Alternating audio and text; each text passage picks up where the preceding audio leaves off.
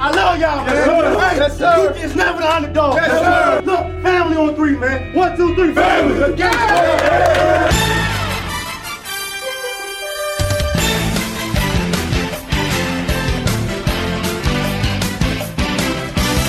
How sweet it is! The 5 Point Play podcast is back. TK is back. You guys miss me? Welcome back, bro. Yeah, we do. Everybody missed Duke the last couple of years. We are back in the Sweet 16. Yes. We are headed out west, AC, to San Francisco. Mm-hmm.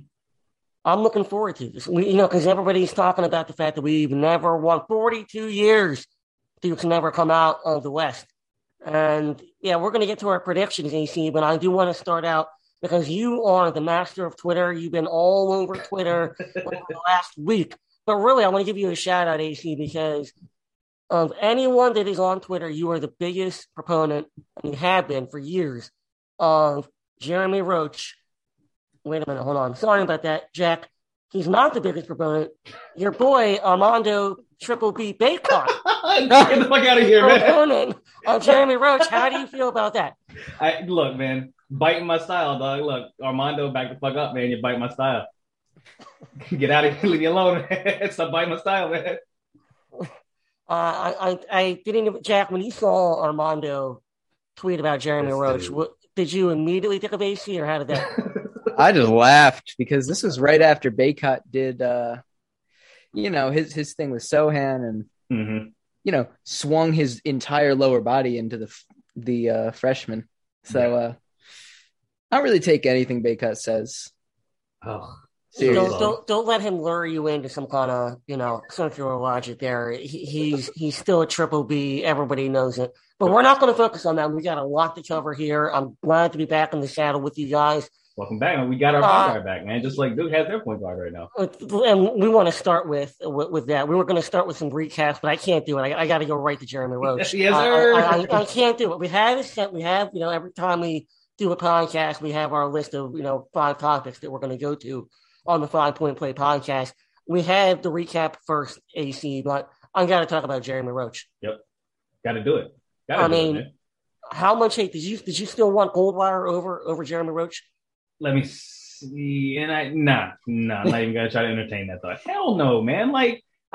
All season we've been trying to tell people this dude is a winner. Like, you don't go to Paul the Six and recruit kids to just come in and sit the bench or not earn their scholarship. Look, Paul the Six kids are winners, man. When you come from this area up here, you have a different dog in you, man. And Jeremy Roach has been doing it all season, and everyone has been doubting him all season. I'm glad to see people apologizing and retracting statements and realizing what the fuck we have, because Jeremy Roach is that dude, baby. Let's go. Jack, he is that dude, and I don't know about you, but I can honestly tell you from where I was sitting, when Jeremy Roach got that pass from Wendell Moore, I just immediately said, hit it. And he takes that shot with confidence, and it was fucking buckets. Let's go. Oh, as soon as I went up, I knew it was down. That's the thing. 100%. I got up screaming, let's go. And my friend who I was watching the game with just looking at me like, that's a terrible shot. And then it goes down. I'm like, it's what? It's what? Look, it's more what? Jeremy Roach hate. More Jeremy Roach hate, and he just keeps proving them wrong with the tightest leg kick and everything. Look, Clemson, the 2 big shots against Clemson, the layup against Gonzaga, the defense against Kentucky, the 3 against UVA. He's been doing this all season. Y'all act like he hasn't. Yeah, that's really the thing, AC, is that he has been doing this all season. And I really love the fact that he had been getting so much hate, and we made the jokes about the Goldwire situation, but everybody wants us to have these more mature guys that have been here and sticking around for 3 and 4 years. But then when you have a guy that will stick around for 3 and 4 years, you don't let him develop and run his own racist case. As here he is, he's running right in front of you, and I love the move that Cade had to start the tournament off by putting Jeremy Roach into the starting lineup.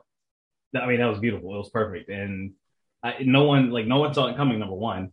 And now you're doing something where teams have to go back all the way into November to get tape on us. And we're a vastly different team from who we were back then. So I love that move wholeheartedly, because it allows Trevor to come off the bench as a scorer, which you need in a tournament. It allows us to get set with Jeremy on the ball. And that's the biggest change, has been Jeremy on the ball exclusively. Not Paolo bringing it up, not Trevor bringing it up, not Wendell bringing it up. It is Jeremy bringing the ball up 98% of the time, and that is beautiful to me. And now you even got him pushing the ball on breaks as if he's John Wall, and I'm like, let's go, boy. Yeah, you know, he has so many different plays that you can point to. Obviously, he hits the three. That's what everybody remembers. But he has so many different drives to the rack. And his finishing ability has just improved exponentially. That's been amazing to watch. And then I want to also add his defensive presence, his hustle plays, those multiple steals to keep drives alive, keep possessions alive for Duke. All those things, they might not even show up on the stat sheet, some of those hustle plays, but they kept Duke in it. And he's leading by example, and I think he's exactly what this team needed. Oh, that's definitely true. Jeremy Roach he's not Trey Jones. He's not Jay Williams. He's not Nolan Smith. But he's his own guy, and he's leading this team as a sophomore, which I don't want to be that guy. But a couple of years ago, people were saying that our point guard, who was a sophomore, was the team's leader and needed to always be on the floor. Why is it any different this year? I mean, again, he's not Trey, but he's certainly leading like Trey. But who did we compare him to start the season? Duhan, right? Like he's doing Duhan things right now. Like he's putting up Duhan numbers. Yep. Yeah, I mean, the only thing that I see from Jeremy Roach is a guy that is comfortable in who he is as a leader for this team. Mm-hmm. And he's doing it everywhere. He's doing it on the ball defensively. By the way, AC, I know we've talked about this all season long in different areas, especially when we're doing game recaps, but that guy gets bumped and fouled more than anybody that doesn't get any calls, and he fights through it. That's what I love. It's his mental bulldog mentality that he just continues to fight through all of it. The moving screens, he's jumping over screens at the top to keep from exposing Mark, hedging out. So all those different things that he does that again may not show up on the stat sheet are winning plays. Yep, winning plays, and it's like you said, it sets the tone for the team. Like everybody else has no choice but to hustle but to bust their ass to try to get that win. I mean, you saw Paulo, the defense he played at the end of that game, very reminiscent of the defense he was playing to start the season when everybody was kind of eye-opening, where it was like, oh man, Paulo's actually a really good defender. Like he was making defensive plays down the stretch. Wendell is, doing his job on defense. Trevor's back to doing what he does on defense. Like that last stretch against Michigan State, our defense was insane, man. Play. Yeah, it was. And I think that's a good segue, AC, to talk about some of these games that we played this past weekend. Obviously, we took care of business against Cal State Fullerton, 78-61. Tough if you had Duke 18.5. A little bad beat there, backdoor cover. But then, let's really focus, obviously, Jack, on the Michigan State game. I thought that Duke handled the adversity as well as you could ever hope that any team, regardless of the experience that you have. You have the lead pretty much the entire second part of the first half through the entire portion of the second half. You get down 5. It's gut check time, and this team, like Paolo said, you can either fold or you can rise to the moment. And they did, and they made winning plays, whether it was Trevor Keels, hitting that 3, which is arguably one of the biggest threes that we've seen in the last few years for Duke. If it is Jeremy hitting his 3, if it is Jeremy's drives, if it's Paolo and his blocks, Paolo getting to the rim, if it's Mark hitting free throws, Mark making, blocks down the stretch, or Wendell making free throws and making winning defensive plays. This team just got down and said, we aren't losing this game. It was awesome to see. Oh, I loved it. There were a lot of guys who were just, on Twitter, I saw so many people like, these guys have shown no heart. The team that's winning this game is the team that's shown heart, and it's not Duke. And then suddenly these guys locked in after they get down 5. Boom. A bucket, a 3, some free throws, another 3. Trevor, by the way, that was Trevor's first 3 made in like 5 games. He'd missed 13 in a row. Yeah. It was bad, but to have hit it at the right time. To have the cojones to take that shot in that moment after not making any shots, like that shows you his resolve, man. Trevor Keels is that dude, and while I do prefer to see him drive because he's built like Bo Jackson.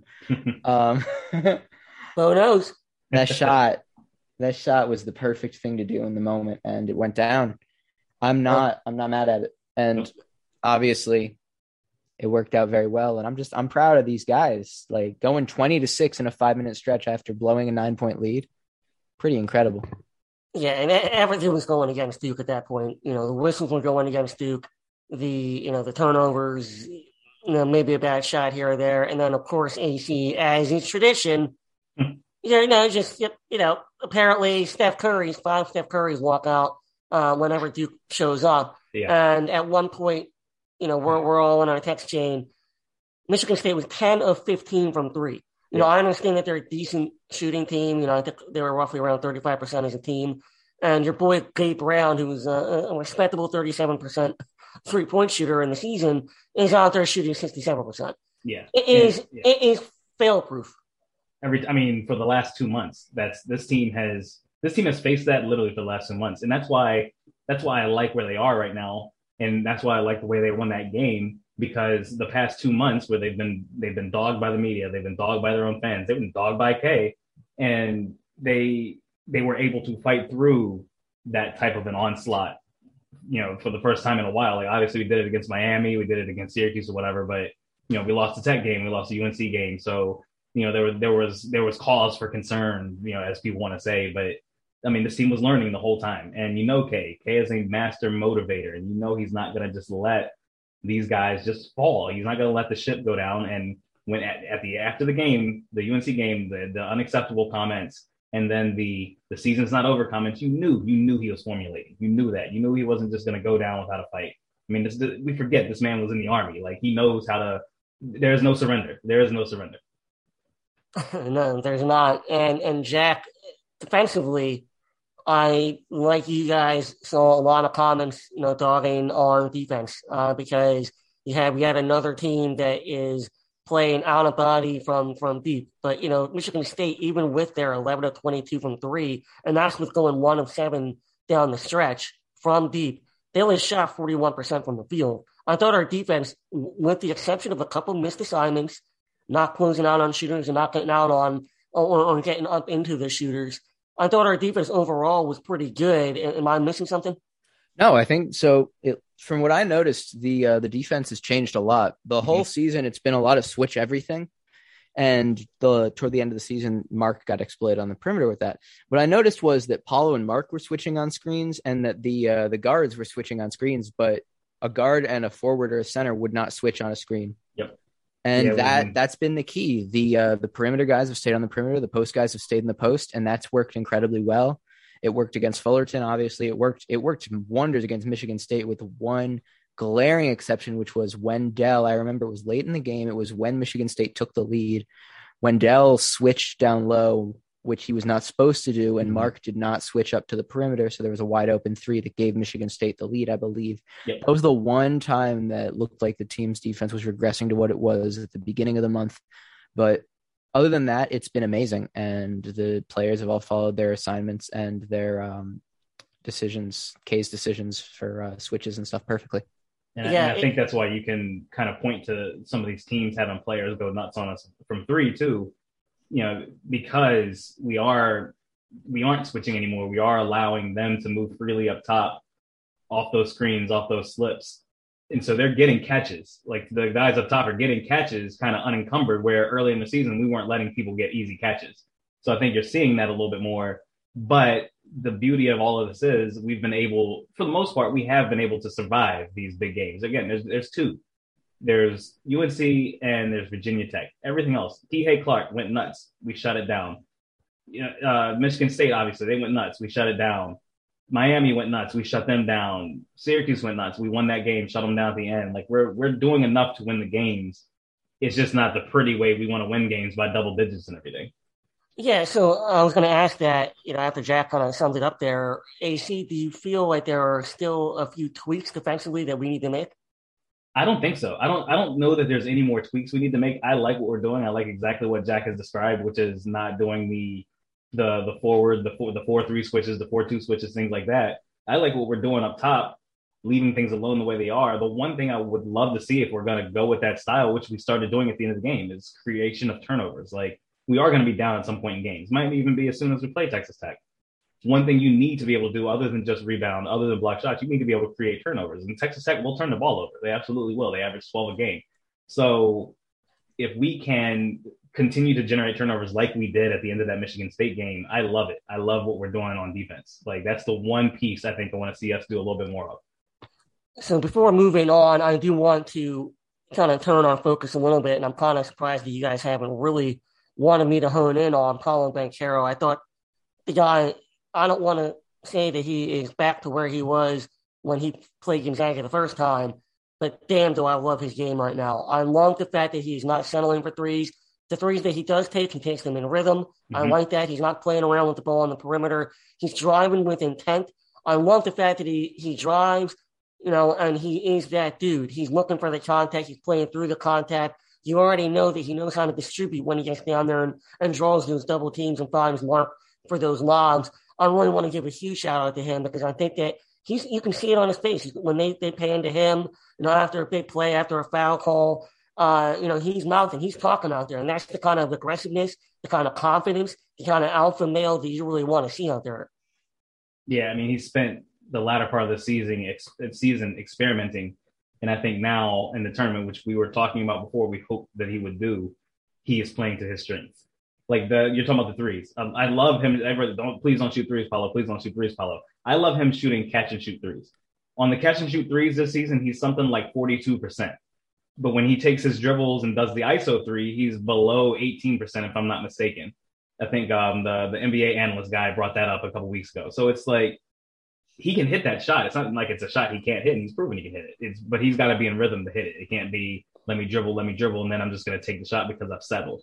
And now you see him again. You see him attacking the middle. You see him taking that mid-range shot again. Like, he is back to being a three-level scorer. And what are you going to do about that with 6'10", 250? We've been saying it all season. It's cliche now. Like, what are you going to do with that? Like, you can't. There's nothing. And not even Texas Tech. There's nothing they can do about that if that's what he's going to decide to do. So, good luck. Good luck.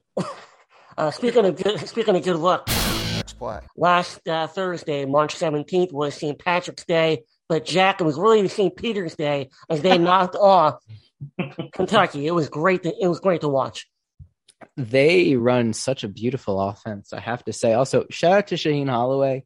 Mm-hmm. He played for Tommy Amaker in college, so little bit of a Duke connection right there. Shout out to him. That offense is amazing. Ndefo and Eder really impressed me a lot. That's your boy, right? Eder. Give bringing us the stash back, man. Bringing the stash back. That man looks like he's straight out of 1983. My God, but he's a shooter, let me tell you. And just the fact they're using him on some backdoor cuts, and the DHO action that they have is beautiful. A little bit of a twist every once in a while. They've been using that to open games a lot this year in general. I think JJ Redick tweeted that the offensive sets they use are some of the most beautiful basketball he's ever seen. That's why they've gotten to the second weekend. Like, they're not even probably. They're the worst team left in the field. They're going to have to play Purdue. That doesn't look great for them. That being said, the offense they run leads to a lot of open shots at the hoop and beyond the arc. So it's a legitimate possibility they get to the Elite Eight. Call me crazy. I mean, what's Zach Edey going to do? Like, he's not going to defend them on the perimeter. I'd play Williams more than Edey if I'm Painter, but he won't. That's the thing. He won't. I know. I know. But just generally, wow. I do think that offensively, Edey is going to have a lot to, or he's going to be a lot for Ndefo, but he's going to do what he always does every game. 20 exactly. points, 10 rebounds or whatever. But they have to slow their entire game down to get him to that point. And they're gonna be pushing up on Jaden Ivey. So he's not gonna get the easy shots he got last round. So it is not, far be it to say, it is not out of the realm of possibility for them to beat Purdue. It's not impossible. Yeah, Edey's gonna struggle with all the backdoor cuts, the down screens, the handoffs on the perimeter. That's the majority of their offensive action, and it's gonna give Edey a lot of trouble because he cannot move like that. Plus, they're their home team. They're gonna the entire arena. They're playing 50 minutes from their campus. The entire arena is gonna be rooting for them, and that's not easy if you're Purdue. That's not gonna be an easy thing to deal with. I think the entire arena would be rooting for them regardless of where they're playing. For sure, no doubt about that. But I do think that, they don't have to go very far. Hop on the Amtrak, you're there. Having taken that exact train many times, I can assure you they will be there. 100%. All right, so let's talk about a couple other games. I want to focus on UNC, who apparently is just the hottest team in the country again. RJ Davis having the game of his life. Caleb Love against Marquette. Looked like he was Steph Curry out there. At least it wasn't against us. They're playing UCLA. Do we feel like UCLA can finally put them away? I do want to say real quick before AC you answer that, because I do want to give a shout out to the ACC. After everybody thought this, maybe, just maybe, the ACC wasn't as bad as all the pundits talked about. Maybe we are actually a pretty good conference. We're 8-2. Having said that, we got our money now. Let's go ahead and knock Carolina out. Yeah, please. Like, no more of this. I don't want Carolina around anymore.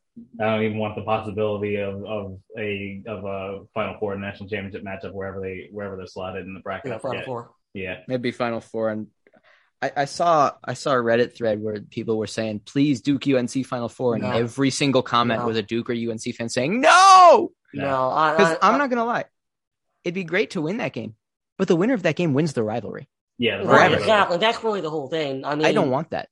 I think it's just too much. I think it's actually too much. Mm-hmm. But also, I want to say, go ahead. I want to say the thing that I think is really important to point out is the key to that blowout Carolina had going for the first 3 quarters of the game against Baylor was Manek. Mm-hmm. If you can shut Manek down, I think. I feel like it's been like that for the last month and a half. It has been. It very clearly has been, but people aren't noticing. Does he have to miss a half? No, he didn't get. It's just an ejection. Because it was just a flagrant 2 ejection? Okay. Yeah. The NCAA could have suspended him, but I don't think. Yeah. I'm actually. It was a weak flagrant 2 call to begin with. I thought it was weak. Yeah. I thought, Jack, you talked about it earlier. Like, I think they could have called a similar flagrant on Triple B. They called him a dead ball technical. But they could have ejected him. They could have ejected him. Yes, I agree with that. That being said, though, Manek's the key, and I think if UCLA can shut him down, they will. And they do have the parts to do it. Yeah, I think Jaquez is going to have a big game. Yeah, they have size. They have. I mean, UNC runs that. They run a really nice horn set, and that's how they get Manek open on a lot of his shots. The little double screen action out of the horns. And he gets those jumpers, and it's not like he can't hit it. Obviously, he can hit it like he's done it his whole career at Oklahoma. So between him and Bacot, man, they're tough to handle right now. And RJ Davis is playing out of his mind, dude. So and UCLA they don't have a lot on the perimeter defensively. I really think UNC is going to the Elite Eight, man. I really do. Well, then you got to. Unfortunately, that means we have to start rooting for Purdue. Yeah, because I mean, there's no way. As nice of a story, Jack, as it would be for St. Peter's, when we can't afford that as defense. I have Purdue in my Final Four, so. Okay, all right. There you go. We talked about it last week. I had Purdue in my Final Four. I had Carolina beating Baylor. Yeah, I remember that. Yeah. So I do want to ask then, we're kind of moving around a little bit here, because the Wildcats, we got Arizona and Villanova, both of those teams. I thought Villanova looked pretty good overall. They had a little bit more of a problem with Ohio State than I thought that they would, but eventually they were never really in doubt of ever losing that game. No. And then Arizona could have lost. But I thought those two teams, just being both the Wildcats, I'd like to talk about those two teams a little bit. I have Villanova in my Final Four. I think they're a pretty sexy pick. That's not a bad pick, man, especially the way they're playing. I moved Arizona forward. I have them in the national title game actually against Duke. So that's something. But I mean, they were definitely the beneficiary of that non-whistle at the end of that game. But I thought that was a flop. Can it be both? It can be both, right? Yeah, but I think didn't the dude get hit in the head twice? Was that? Didn't the dude get hit in the head twice?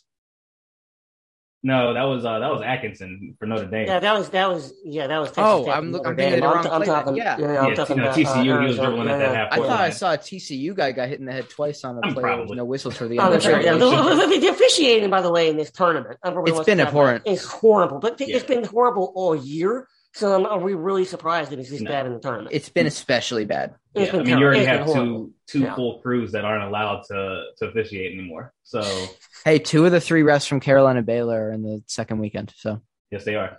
Oh dear. Yes, Are they in the West? neither one is. One's in the East and one's in the South, I believe. Yeah, thank goodness. Go ahead, Easy. No, but yeah, no. I mean, I like the way Arizona plays. Still, I mean, they aren't particularly skilled in any area except for a couple of players. Coloco's playing really well right now. Maturin he's a beast. He's a monster. He's a lottery pick. Excuse me. He's a top 10 pick in the draft that's coming here. So they have pieces. They have parts to make it work, man. I think they're gonna keep going. Yeah, it's definitely possible. We haven't talked about Gonzaga yet. That was an entertaining game against Memphis. Drew Timme, the more I watch him, and hopefully, we're going to be finding out on Saturday night. But he reminds me so much of fucking Tyler Hansbrough. I was going to say the same thing. Mm-hmm. I just can't stand it, Jack. It's so annoying. And let me tell you, how is it that there was not a single foul called against Gonzaga in the first 11 minutes? 11 minutes of that second half. And it's not like Memphis is just sitting out there chucking threes. No, that's a team that gets to the interior. committed like 8 fouls. Yeah, that's Memphis is a team that gets to the interior. That's wild. Yeah, I mean, Duren getting 4 was definitely contributed to that, but wow. Mm-hmm. That was just one-sided as can be. I really, really hope that it's not like that when they play Arkansas. The thing you see with Gonzaga, Timme and Holmgren, they cannot operate together. Like they both can't be great together. It's one or the other. And that's what I like, because if we face them again, our team is one, we've seen it already, that we can shut one of the two down. Whether it's Chet or whether it's Timme, we can shut one of the two down defensively. They can't operate together. And now their perimeter, like Nembhard has been pretty much non-existent offensively for the past month or so. I mean, Rasir Bolton has been carrying them on the offensive side from the perimeter, and Strother, who's a dude I really like, he's kind of hit or miss. So they're vulnerable, and Arkansas is playing very high right now, and they play ISO style ball. Gonzaga's not it's not like they're a great defensive team. You got Chet blocking a couple shots 2 or 3, 4 shots a game or whatever, but those shots aren't. It's not like Mark Williams' defense where he's changing what teams do. Like, they're still driving at Chet. He just happens to get the blocks because he's tall. Like, he's not changing the game with what he does. So I picked Arkansas. I like what they're doing right now, and I like the way they're playing. I would love nothing more than that. Yeah, I mean, it would be pretty awesome to see, Arkansas take that, next step and knock them out. That would be a lot of fun to watch. I think that overall for this tournament, though, it's been a lot of fun. Obviously, Kentucky going down was just fantastic. It was just a fantastic way to start the tournament. Love it. Really was. Love it. Just fantastic. All right, let's talk about Texas Tech. Play. Notre Dame had their opportunities to knock out Texas Tech AC.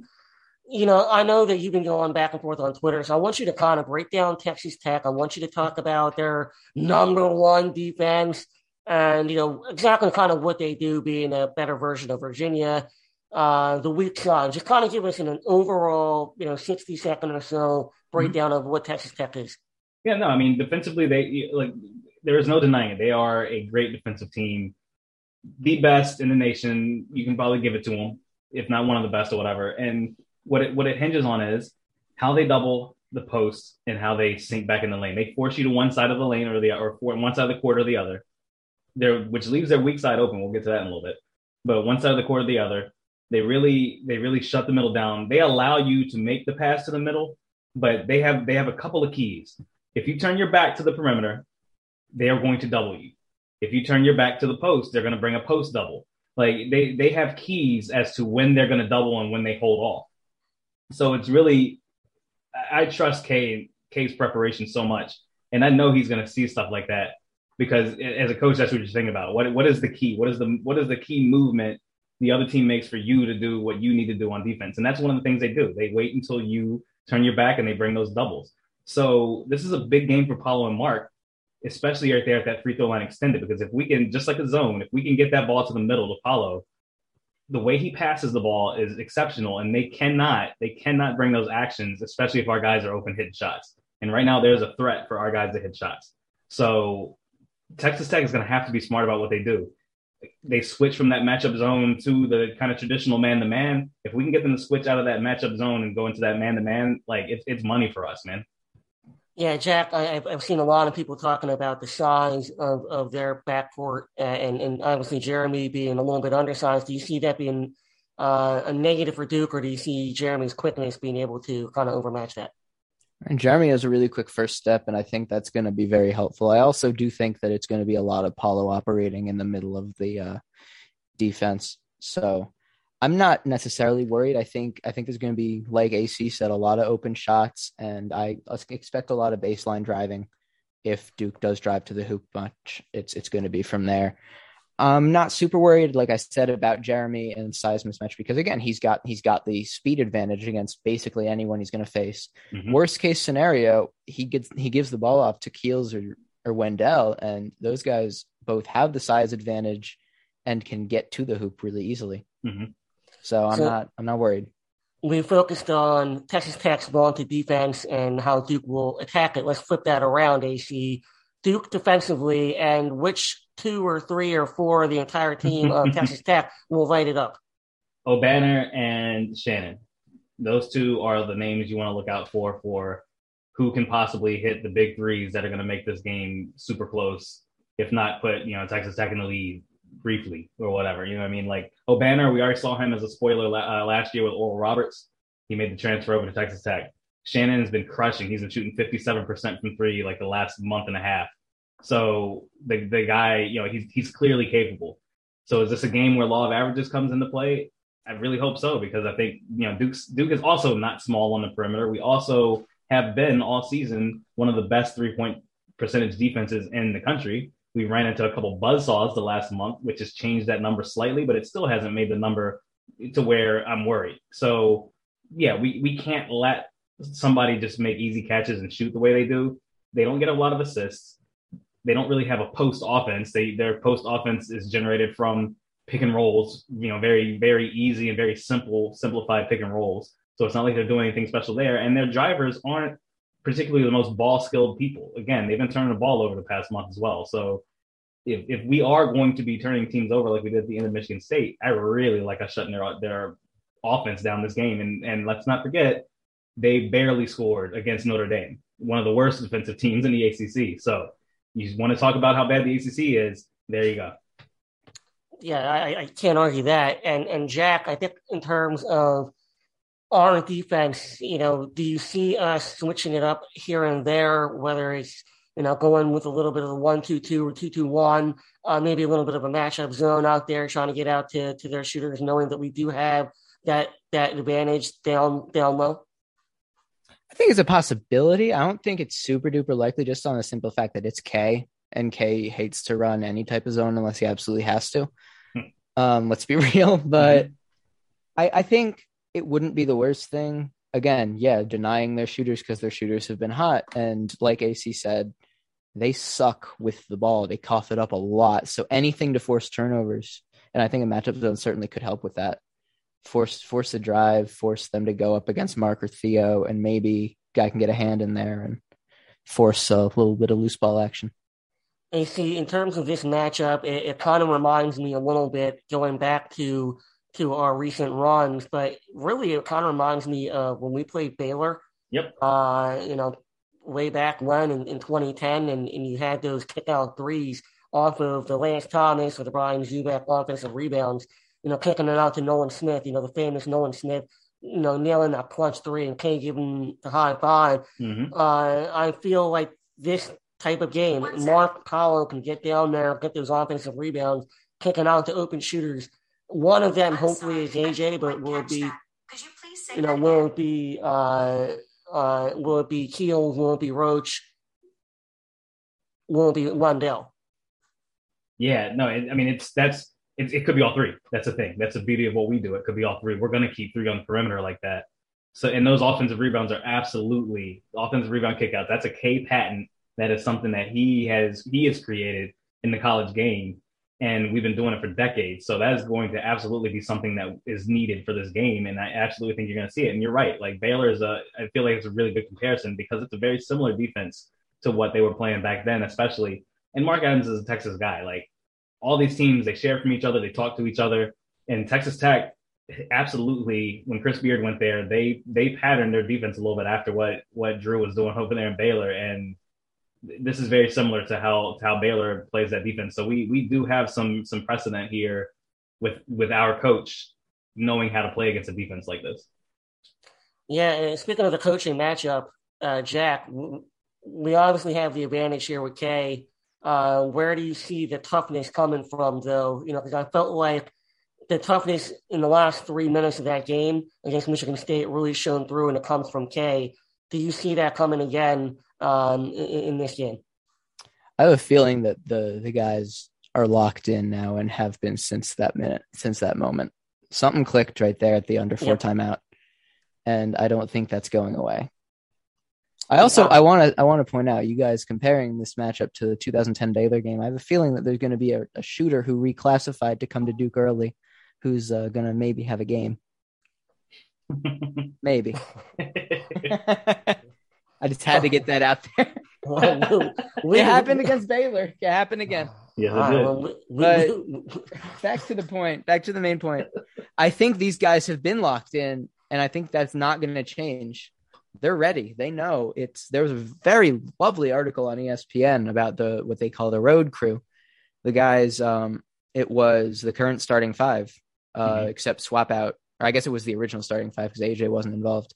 They would take road trips to watch Peach Jam over the summer and watch their old teams play each other. And those guys, when they're on the court together, they just lock in. And I have a very strong feeling that road crew is going to be taking us a little further than Sweet 16.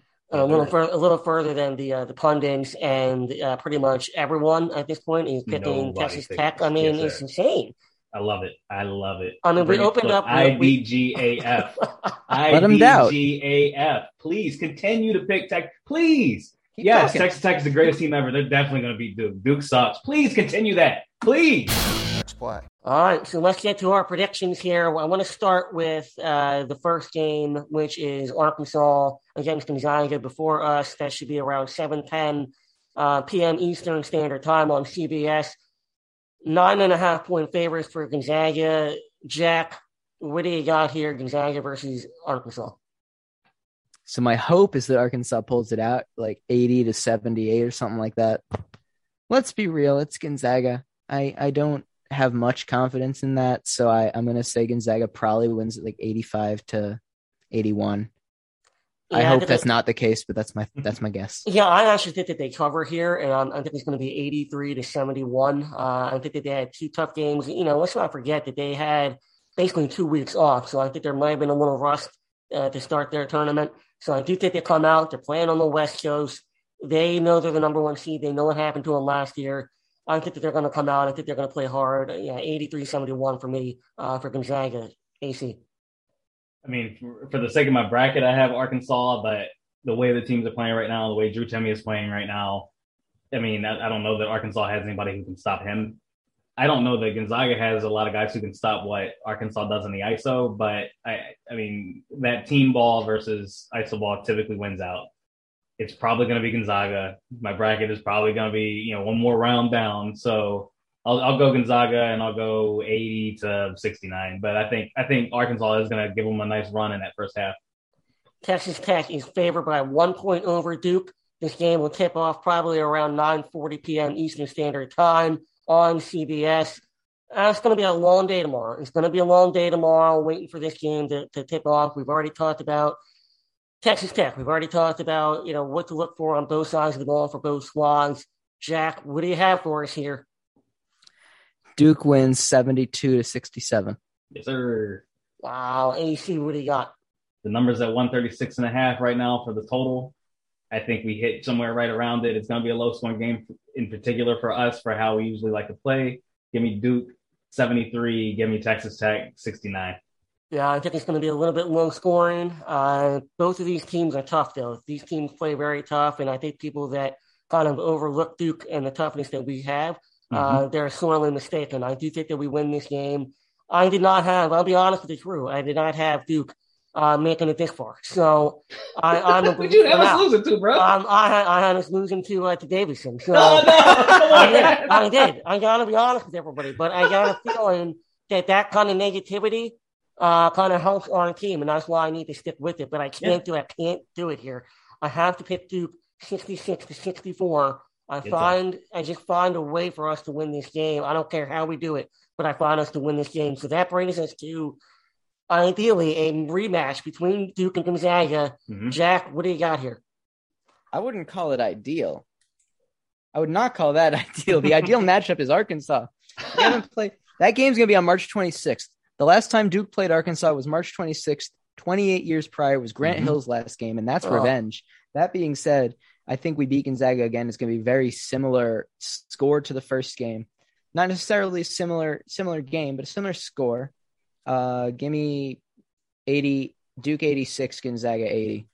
Yeah, I got 84-81 Duke if we do have that matchup. I just think we match up really, really well with Gonzaga. Mm-hmm. And, for once, the game pressure is going to be on them to advance, and it's not on us. And everybody and their mother is going to pick Gonzaga to win that game.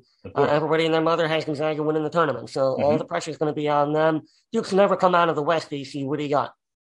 Gonzaga is going to be favored in that game. Gonzaga is going to beat Arkansas. And we're going to have a close game. So people are going to be like, oh, well, Duke struggled with Texas Tech. There's no way they can beat Gonzaga again.